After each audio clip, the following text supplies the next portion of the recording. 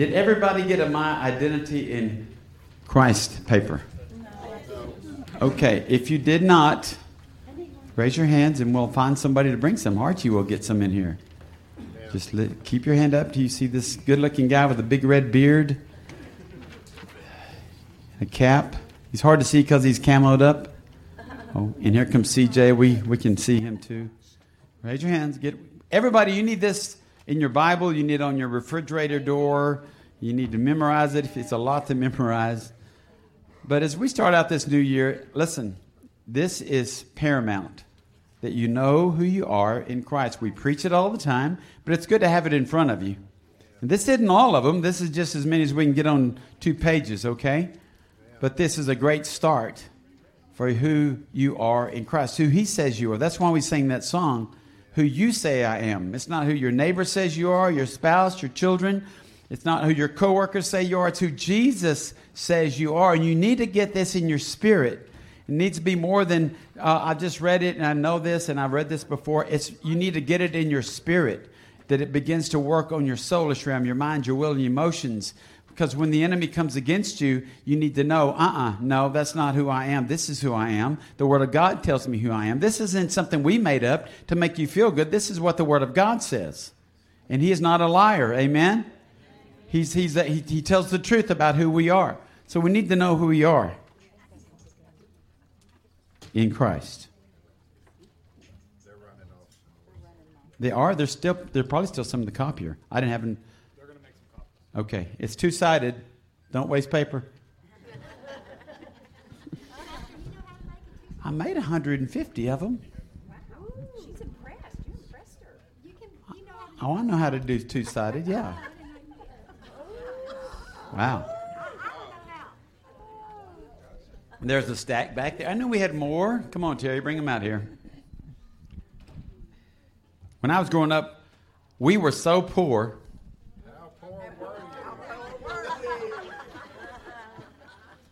We couldn't afford gloves, so we wore socks when it snowed on our hands. Anybody, can I get a witness? And guess what? Socks don't work so good. They get soaked through very quickly, and all of a sudden, you think you're going to go enjoy the snow, and you're not enjoying the snow because you hurt so bad. Your hands are burning. Your feet are burning. And you're coming inside, and you're trying to find the Dearborn heater that's in the house. You know, they're not very safe, but we had a Dearborn heater. That's the kind you turn on at the wall, and you light it with a match, you know, and you try to get there, and you try to warm up as long as you, and like it's kids, man, you're going to warm up quickly, and you get back outside. Give me some fresh, dry socks so I can go back out and finish my snowman. And they were never very, very pretty snowmen, were they? I would say we were so poor we couldn't afford the carrot for the nose, but we had carrots. So, but I have fond memories of snow because there were so few and far between you could kind of remember them. And getting outside and having snowball fights and anybody ever make snow ice cream? And you thought it was the greatest thing in the world, greatest stuff in the world, but it's not that good, you know. Raw egg, and you put raw egg in it. Anybody put raw egg in it? Yeah. And vanilla and sugar and mix it with ice. Basically, that's what you had, snow ice cream. Try to catch it on your tongue. All those things. Snow is, you know, I was talking to the people, the guys out in the front this morning. I walked out and said, what does this remind you of, this beautiful blanket of snow? And because to me it reminds me of God's love and his forgiveness. Just look at, our car most of your cars that you drove up in here today are dirty, right? But you're going to go out after church and they're going to be white as snow. They're going to look so pristine. Wow. And that's what, we need some more? No. Yes. They handed out the wrong copy to about 15 people. Oh. I'd ask make sure they have this copy. We'll get them the right one. Okay. We have it, somehow we got 2 different copies. So you need to get the one that says My Identity in Jesus Christ, and it's 2-sided. The ones I gave out were not the right ones. Oh, the ones you were getting, but they're still good, right? They're just different. They're different. That's okay. Something completely different. Okay. Oh, there's something completely different. Okay. Yeah, completely different. Well, we don't want to do that. Okay. Yeah. If we pass it out, it's good. So when you're a pastor and you're starting a new year, you repeat some things, you kind of set the tone for the next year. And that's why identity is so important and freedom is so important. We want to talk about celebrating freedom. I was just going to do it was a one-shot sermon last week, celebrate life, and ended up celebrating God, celebrating His goodness and His faithfulness. And then God said, no, you're not done yet. Let's celebrate freedom. So we're going to celebrate freedom today. And it's maybe different than what you expected just by seeing the title, but it's celebrating the freedom that we have because of the grace of God. And I want to talk about grace a lot this morning. So if you have your Bibles, turn to Romans. We're going to start out in Romans 5, one verse, and then we're going to flip over to Romans 6 for the bulk of our message this morning. But that song we just sang said, free at last, He has ransomed me, His grace runs deep. While I was a slave to sin, Jesus died for me. Yes, He died for me. While we were yet sinners, the Bible says, Christ died for us. And I had that explained to me one time by a sermon many, many years ago. I'm sure I was very young. And the pastor was saying, that means in the middle of your worst sin, think about this, and maybe you don't want to think about it, but in the middle of our worst sin, the worst times of our life, and we were so far away from God, He died for you. He died for that right there. So that ought to humble us right off the bat, that we should be humbled by the fact that Jesus died for us while we were still in our sin. While we were still sinners, while we were still doing our own thing, He died for us. So I'm going to set this up, Romans 5, but I want to announce this to you this morning. You've got time today. Go back and read all of Romans 5 and read all of Romans 6 today. Read them together and get a better picture of grace than maybe even I'm going to give you this morning. But Romans 5:17, this is the Apostle Paul, and we're reading from the Passion Translation. He says, death once held us in its grip. Death once held us in its grip. Y'all get that? Death once held us in its grip. And by the blunder of one man, who's the man? The one man? Adam. I don't know why he didn't mention Eve there, but he just, one man. By the blunder of one man, Adam, death reigned as king over humanity. But now, how much more are we held, I love this, in the grip of grace. Isn't that beautiful? In the grip of grace, and continue reigning as kings in life, enjoying our regal freedom through the gift of perfect righteousness in the one and only Jesus, the Messiah. Adam messed it up. Jesus came and cleared it all up. Amen? He made a way for us to be the grip from the enemy that he had on your life before Jesus. Now that we are gripped, we are in the hand of Almighty God. We are in God's hands this morning. We are in His righteous right hand. He holds us up in His hand. He says, no man can snatch you, take you out of His hand. Amen. So say, I'm in the grip of His grace. Isn't that a good place to be this morning? In the grip of His grace. Now, grace, there's a lot of definitions, people, and they use the acronym God's riches at Christ's expense. But when you just simply go back to the word grace, it's from the Greek word charis. I can't say the charis, but it's charis, okay? And that really means just wonderful. It means good. It means goodness. It means goodwill. It means favor, and it means kindness. That's really what grace is. But see, when we talk about grace, a lot of us exhibit grace. You can exhibit kindness. You can exhibit favor. You can exhibit goodwill toward people. You can do all those things. But we're talking about grace in light of the Savior. So it's a so different thing when it's in the light of the King of Kings and the Lord of Lords. It's His grace that He pours out upon us. It's His kindness, His favor. A lot of people, I've got a job interview, so I'm just going to pray for the favor of God. Listen, you already got the favor of God. If you're His, you already walk in His grace. You already walk in His kindness. You already walk in His love. You already walk in all these things He's already given you. See, the problem with us as Christians, we don't recognize what we've got. We don't recognize our identity. We're not aware of our identity. We're not aware that we should celebrate our freedom in Christ.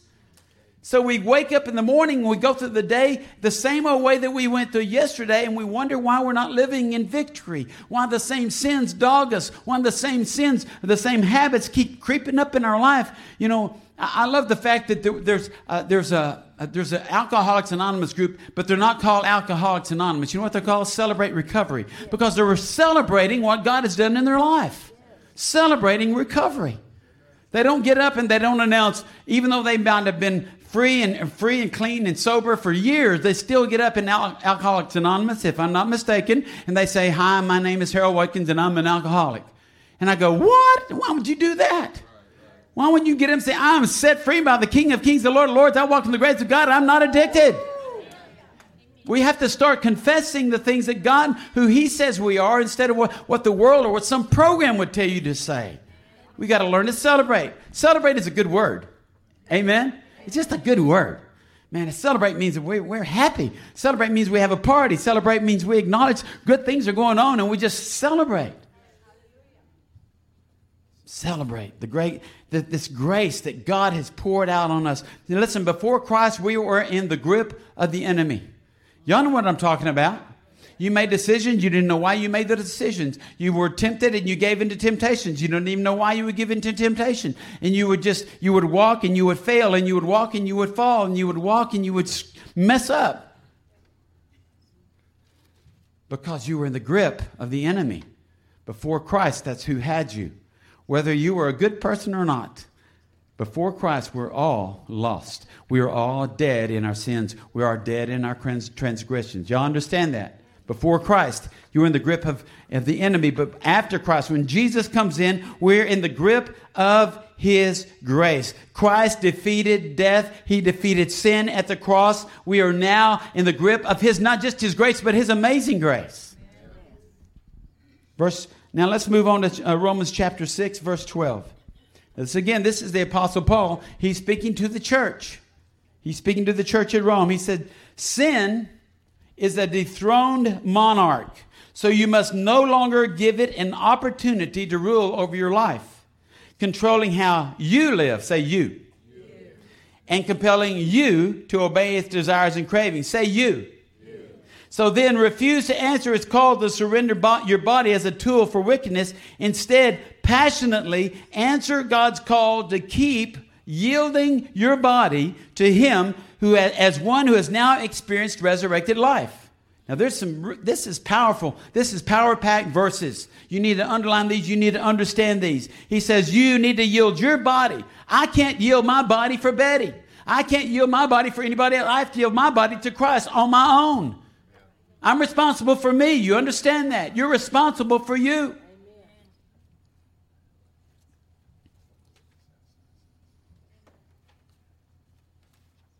Remember this. Sin will not conquer you, for God already has. God has conquered you. You are not governed by law, but governed by the reign of the grace of God. The second point is the reign of the grace of God.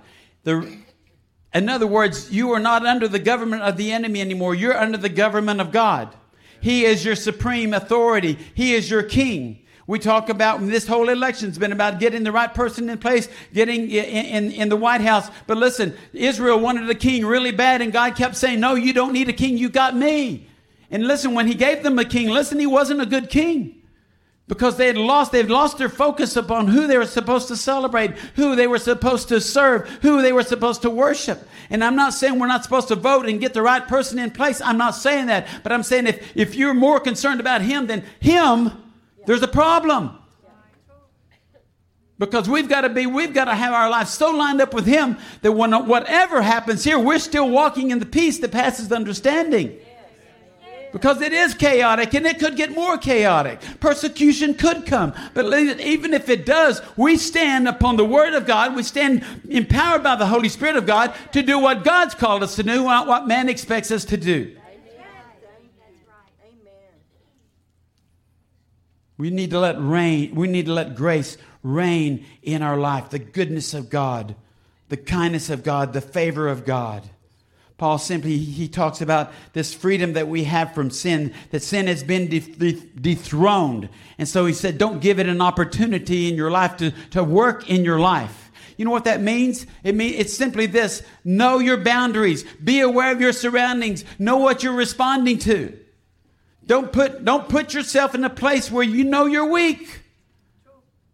So many people, they They get saved and God, glorified God, God's go good. And then they've had this issue in their life, all of their life. And they think, well, I'm going to go back in and I'm going to save everybody in the prison. I'm going to save everybody in the bar. I'm going to save everybody in the drug den. And they go in and they get right back into the same slop that they were in before because they weren't ready. And they gave opportunity to sin. Man, if you're an alcoholic, don't go hang out at the bar. If you've had a problem with alcohol, don't go hang around with your buddies that drink every time you see them because they're breaking out the 12-pack. You're not judging them. You're saying, I can't be around that. You're using wisdom. Don't give opportunity. Don't give the devil. The Bible says don't give the devil even a foothold. That's all he wants is to get his foot in the door of your life. You know, sometimes we want to blame everything on the devil, but now he says it's when your desires start rising up and you want to go back to your old lifestyle. Listen, quit blaming him for the very decisions that you've got to make in your life daily. You have a choice every day you wake up who you're going to serve. You have a choice every day you wake up how you're going to treat your wife. You got a choice every day when you wake up how you're going to minister to your family, to your children. You have a choice every day when you wake up what kind of a boss are you going to be or an employee are you going to be. You're going to be a godly employee. You're going to be a godly boss. You've got that choice every day. But you know why you have that choice? Because of grace. Because of grace, he's given us that freedom to make these choices. I was preparing this message. And you remember we talked about, I mentioned it several times about how we named the church Freedom. Then we added fellowship and we thought Freedom Fellowship, that's the name that God has given us. And then we had the scripture to back it up. And we had to go to the NIV because in the NKJV it didn't say freedom, it said liberty. So I want to read you the scripture that we always use, 2 Corinthians 3:17. Now the Lord is the Spirit. Where the Spirit of the Lord is, there is freedom. Right? It's on our sign outside. So it used to be on a lot of our brochures and things. Where the Spirit of the Lord is, there is freedom. And I was telling Mary this week, she said, that is cool. So I looked it up in the Passion Translation. I want to read this to you. 2 Corinthians 3:17. Now the Lord I'm referring to is the Holy Spirit. And wherever he is Lord, there is freedom. Ooh. Let's read that again. Yeah, I'll read that again. Now, the Lord I'm referring to is the Holy Spirit, and wherever he is Lord, wherever he is Lord, there is freedom. And that makes you just look at it in a little different context. It still says the same thing in the other verse, but this just kind of makes it a little clearer.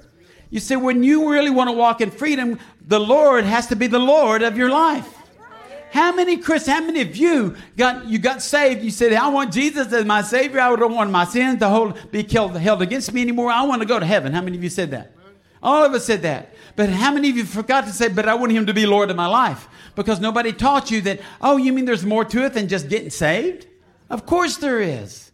He says he wants you to be Lord of his life. That means you run everything by him. You check out everything with him. You check out everything with his word. You check out everything with his plans and his purposes for your life. He becomes Lord of your life. You don't move without him saying move. You don't back up until he says back up. You don't take this job until he says that's the job I want you. You don't marry this person. You don't hang out with that crowd until you run it by God because he's Lord of your life. He's your master. You're a bondservant. You choose to serve him. And guess what? He's the best person. He's the best one you can serve because he knows you inside and out and he knows what's best for you. So why would you want to serve the devil who has wrong intentions for you? Why would you want to serve the people around you that are not for you, that are not for God? Why would you want to serve those people that are going to lead you down the wrong road instead of serve the King of Kings and Lord of Lords who created you? He put you all together. He knit you together in your mother's womb. Don't you think he knows better, Tammy, what you need than what you think you know that you need, right? Doesn't he? I could ask that for everybody here. Don't you think he knows better for you? Or even than what you think you know for yourself? Of course he does. But if you don't run it by him, if you don't check it out with his word, guess what? We end up, oh, his foot's in the door. Oh, I'm back doing what I swore I would never do. I'll never do that again. Make these vows and you forgot to leave God out of that vow. Like, God, with your help, I'll never do that again. By your Spirit, I will never do that again. Let's move on to verse 15.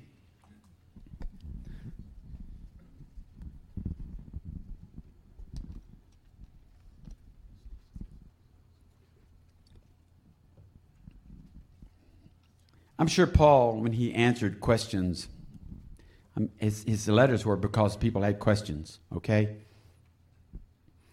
And he probably thought, why would you ask this question?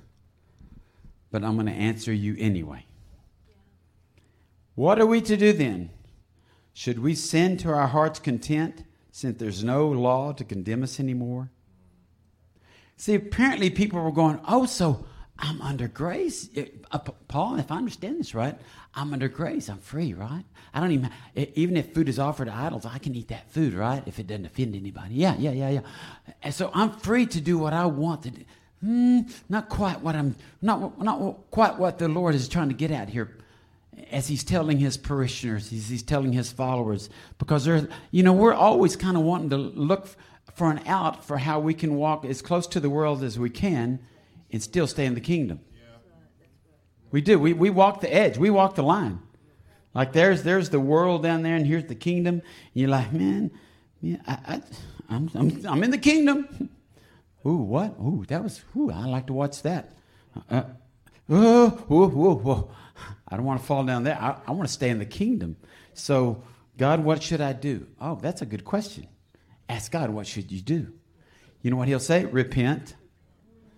Get back where you need to be. Isn't that crazy? People are going, well, if your grace is so good, the more I sin, the more it's going to show how graceful you are. How would you like your kids to have that little idea in their head? My mom and dad love me so much, the more I get in trouble, the more I get to experience their love. Right? They could use that analogy if we use it in our walk. And so Paul was saying, that's it. He said, I like how he puts this. That's a terrible idea. What a terrible thought. Don't you realize that grace frees you to choose your own master? But choose carefully, for you surrender yourself to become a servant, bound to the one you choose to obey. If you choose to love sin, it will become your master. And it will own you and reward you with death. Not a good word, death there. But if you choose to love and obey God, he will lead you into perfect righteousness. It's your choice. I knew a person that was addicted to alcohol. And, she would try to get help. She would go to every kind of program, every kind of recovery. She'd been in and out, and all of them. And one day, this lady that had been ministering to her, she came to me. She said, Pastor so-and-so's back in jail again on public intoxication. I said, what? Oh, man. Yeah, she made a scene, and she got arrested, and she's back in jail. And she said, I ministered to her again, and she said, I've come to the conclusion that what she told me is what she believes. And I said, what's that? She said, well, she loves alcohol. She loves alcohol. She just loves the taste of it. You see, if you start falling in love with sin, then it leads to death. It leads to cirrhosis of the liver in some cases. It leads to DWIs. It leads to death on the house. I mean, you just pick a sin and accelerate it to where the enemy will accelerate it and multiply it and dominate your life with it. Even as a believer, if you start loving that sin, you will find yourself in a bad situation. And God's all the time saying, no. Choose me. I've given you the grace to choose me. I've given you the freedom to walk out from under that sin. I died for that sin. You don't have to live under the dominion of alcoholism or whatever it is. Fill in the blank. You don't have to live under that anymore because I've already paid the price for that. See, grace sets us free to make our own choices. How many of you know the consequence? Just picture in your mind one of the sins that you've had a problem with. How many of you know that there's consequences to it? How many of you have experienced the consequences of it? Yeah. Who reminds you that there are no consequences to your sin? The enemy. He tells you, oh, yeah, that was that one time. You know, no, you it's not going to happen that way again. You got more control over it now. He will lie and lie and lie and lie to you, and then you'll start lying and lying and lying to yourself. See, what I want to do this morning is help you understand that you don't have to continue to sin. You don't have to continue in the addiction that you're in. And listen, you don't have to go through deliverance necessarily to get free from it. You just need to know who you are in Christ. You need to know what Christ has done for you. You need to accept it, believe it, and walk in it.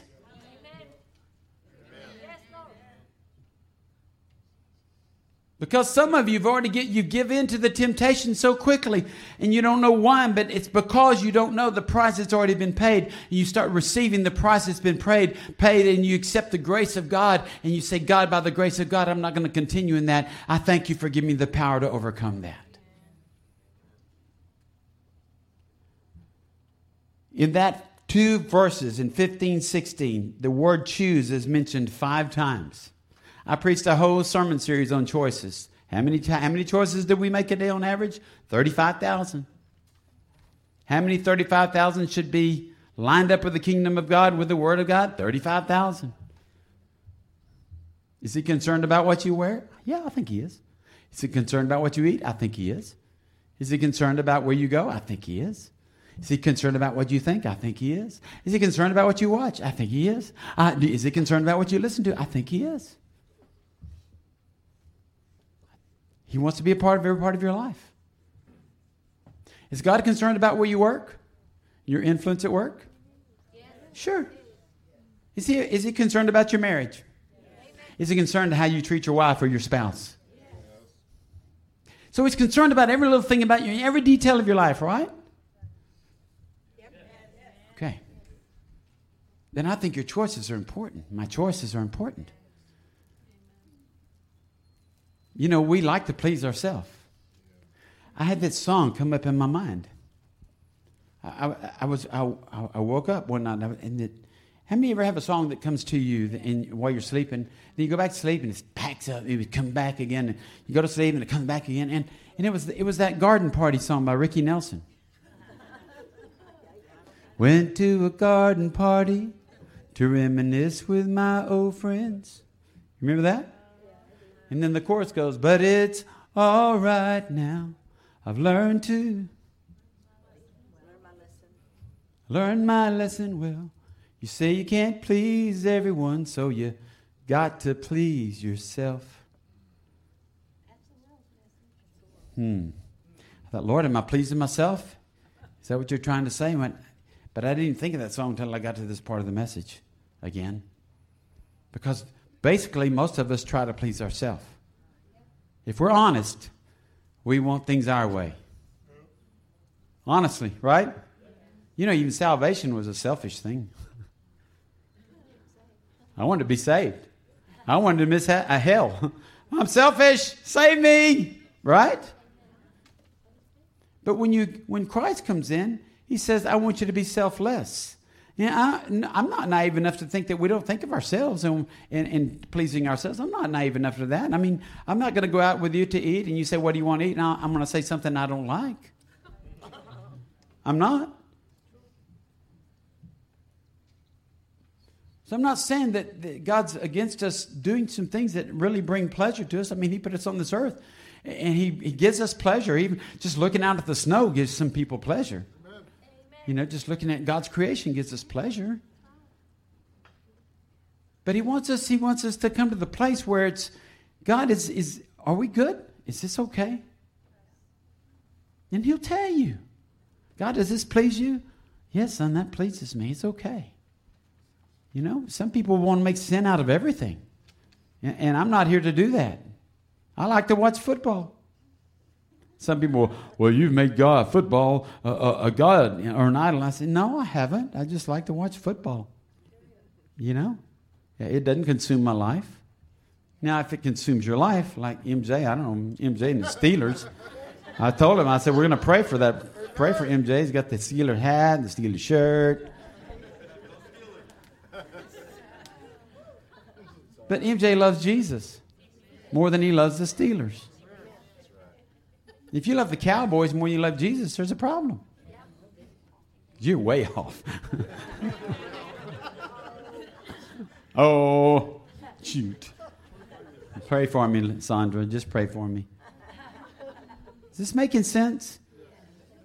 You're starting out this new year, and God wants your decisions to be so wrapped up in him. And I'm going to tell you, if you let him do that, you're going to have an incredible 2021. Let's move on. And God is pleased with you. Verse 17. God is pleased with you. From the past you were servants of sin, but now your obedience is heart deep and your life is being molded by truth through the teaching you're devoted to. And listen to this. And now celebrate your freedom. From your former master, sin, you left its bondage, and now God's perfect righteousness holds power over you as his loving servants. Number 4 is to celebrate your freedom from sin. Aren't you? See, we don't think about celebrating our freedom from sin. We think about celebrating a lot of things, and we celebrate Jesus, but he wants us to celebrate our freedom that we have because of his grace. Celebrate it. That means be reminded of his grace. Be reminded of his forgiveness. Be reminded of his calling on your life, of his purpose for your life. Be reminded of that today. How many of you remember when you got saved? Not everybody? Okay, we're going to have an altar call. If you don't remember when you got saved, you can get saved today and we'll remember it. We'll write it down for you. Do you remember the feeling?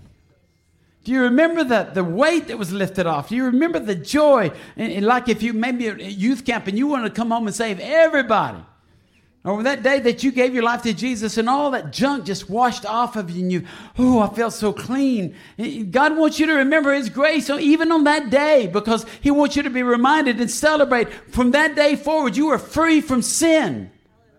You were free from the dominion of sin. It no longer had sway over you. It only can do what you allow it to do.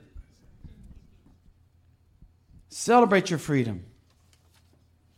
Celebrate that incredible love and forgiveness that he poured out on you. Maybe yesterday, maybe 50 years ago. Let's see, for me, it's been 51 years. 17 years of age. Gave my life to Jesus Christ. Still working on all that. Like as we all should be. Verse 19. I've used the familiar terms of a servant and a master to compensate for your weakness to understand. For just as you surrendered your bodies and souls to impurity and lawlessness, which only brought more lawlessness into your lives, so now surrender yourselves as servants of righteousness, which brings you deeper into true holiness. For when you were bound as a servant to sin, you lived your lives free from any obligation to righteousness. The fifth thing is that we are servants of righteousness. We're not, I think some translations would say slaves. I don't like the word slaves. I like the word servants. Because servants are, we choose to serve. It's a bondservant kind of idea that we have chosen to serve the king. I like that saying, we serve at the pleasure of the king. We serve at his pleasure because he is our king. But we have chosen him as our king. He didn't come in and say, you have got to serve me. He didn't say, you better get saved or else. No, he said, I love you, I love you, I love you. Give your life to me. I will take care of you. I will usher you into eternity. That's who he is. That's who he is. It's not that we're slaves. It's like, I want to serve you, Lord. I want to serve you. How do you serve God? You serve other people.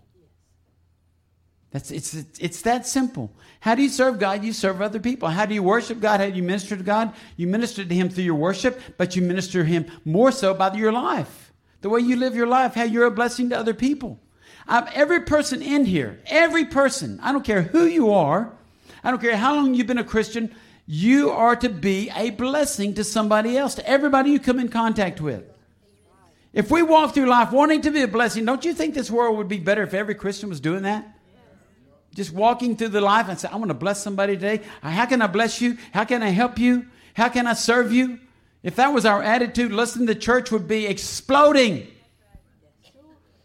Because the world would go, wow, these people have got it figured out. It's the opposite of selfishness. It's serving. And it comes through surrender. Isn't that crazy? The way we truly become everything that God wants us to be, we surrender. We surrender. We just give up, say, God, I can't do this. And he said, that's great, because I can. I can do it through you. Surrender. Verse 21, almost through. Oh, man, you're going to have time to really get out and play. Any grandparents in here? Got grandkids that We're going to want you to get out and play. Just pray. So tell me, verse 21 says, what benefit ensued from doing those things that you're now ashamed of? Isn't that a good question? What benefit ensued from doing those things that you're now ashamed of? It left you with nothing but a legacy of shame and death. But now, as God's loving servants, you live in joyous freedom from the power of sin. So consider the benefits you now enjoy. You are brought deeper into the experience of true holiness that ends with eternal life. For sin's meager wages is death, but God's lavish gift is life eternal, found in your union with our Lord Jesus, the Anointed One. The gift of grace. Say it's a gift. Salvation is what? A gift. You can't earn it. Why did God call it a gift? Because he said you can't earn it. You can't earn the grace of God. He pours it out lavishly. You can't earn his love. He gives it to us. So many people, I have never understood how people could come to the conclusion that I can work hard enough to get into heaven. Because you can't. You'll never be perfect enough. You'll never be good enough. It's his gift that he gave us, which is eternal life. It was his gift of salvation. It was his gift of grace that he poured out upon us. He wanted to make sure you knew that we couldn't earn it. He said it's a gift. It's a gift of grace through faith, not of works, lest anybody should boast. He said you can't boast about it. Because all you can do is boast of God. Celebrate God. Boast of God when you celebrate God.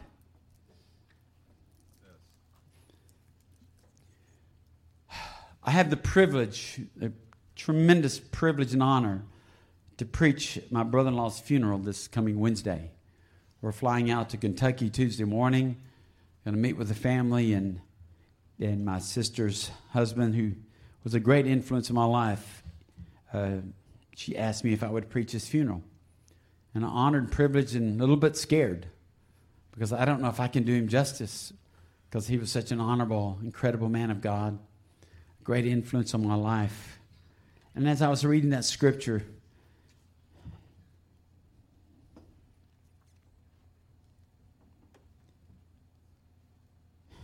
about legacy, I thought of Paul's legacy. He even had a great name. His name's Paul. The legacy of faith. I've been reading Facebook posts over and over and over again, and they're just nothing but a testimony to his goodness, a testimony to God's greatness, a testimony to his grace over and over and over again. What a legacy of faith he's leaving. Because he chose to surrender his life to Jesus Christ. He chose to walk with Jesus. He chose to be in the Word. He chose to follow him. He chose to obey God in every area of his life. He's one of those guys that I don't have to lie at his funeral.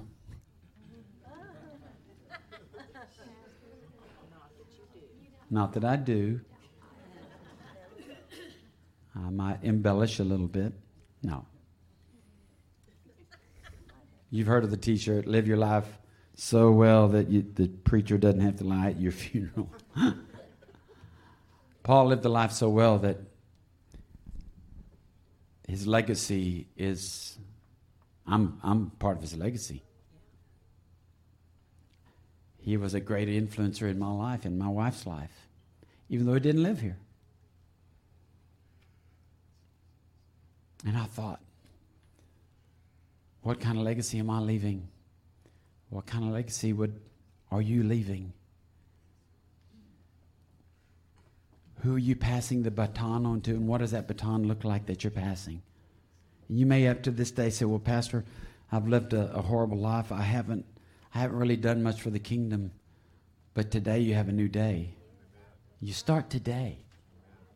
You start pouring in today. You start pouring out today. You start living the life today. You start walking in the freedom and the grace of God today. And if you mess up, you get up tomorrow and you repent, and you get up and you start over tomorrow. And if you mess up tomorrow, you get up on Tuesday morning, you start over tomorrow on Tuesday, and you say, God, I need your help today to walk through this day in the grace of God.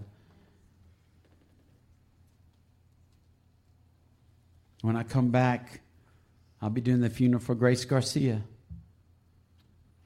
next Monday. Not tomorrow, but the week after.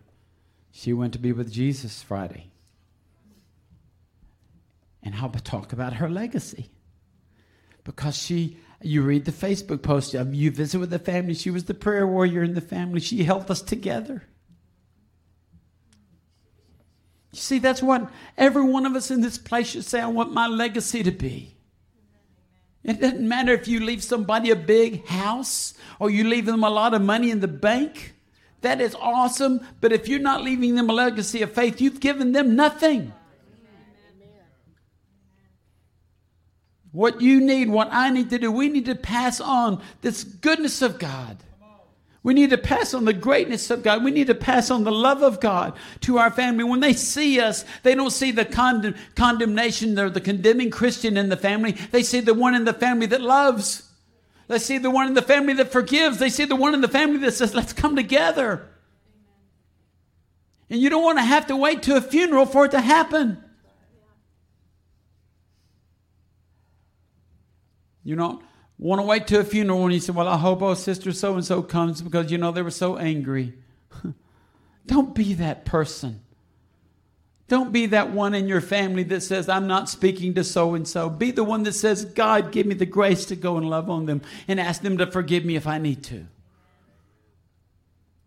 Be a blessing. Be a blessing. Jesus looked at us from the cross and he said, Father, forgive them.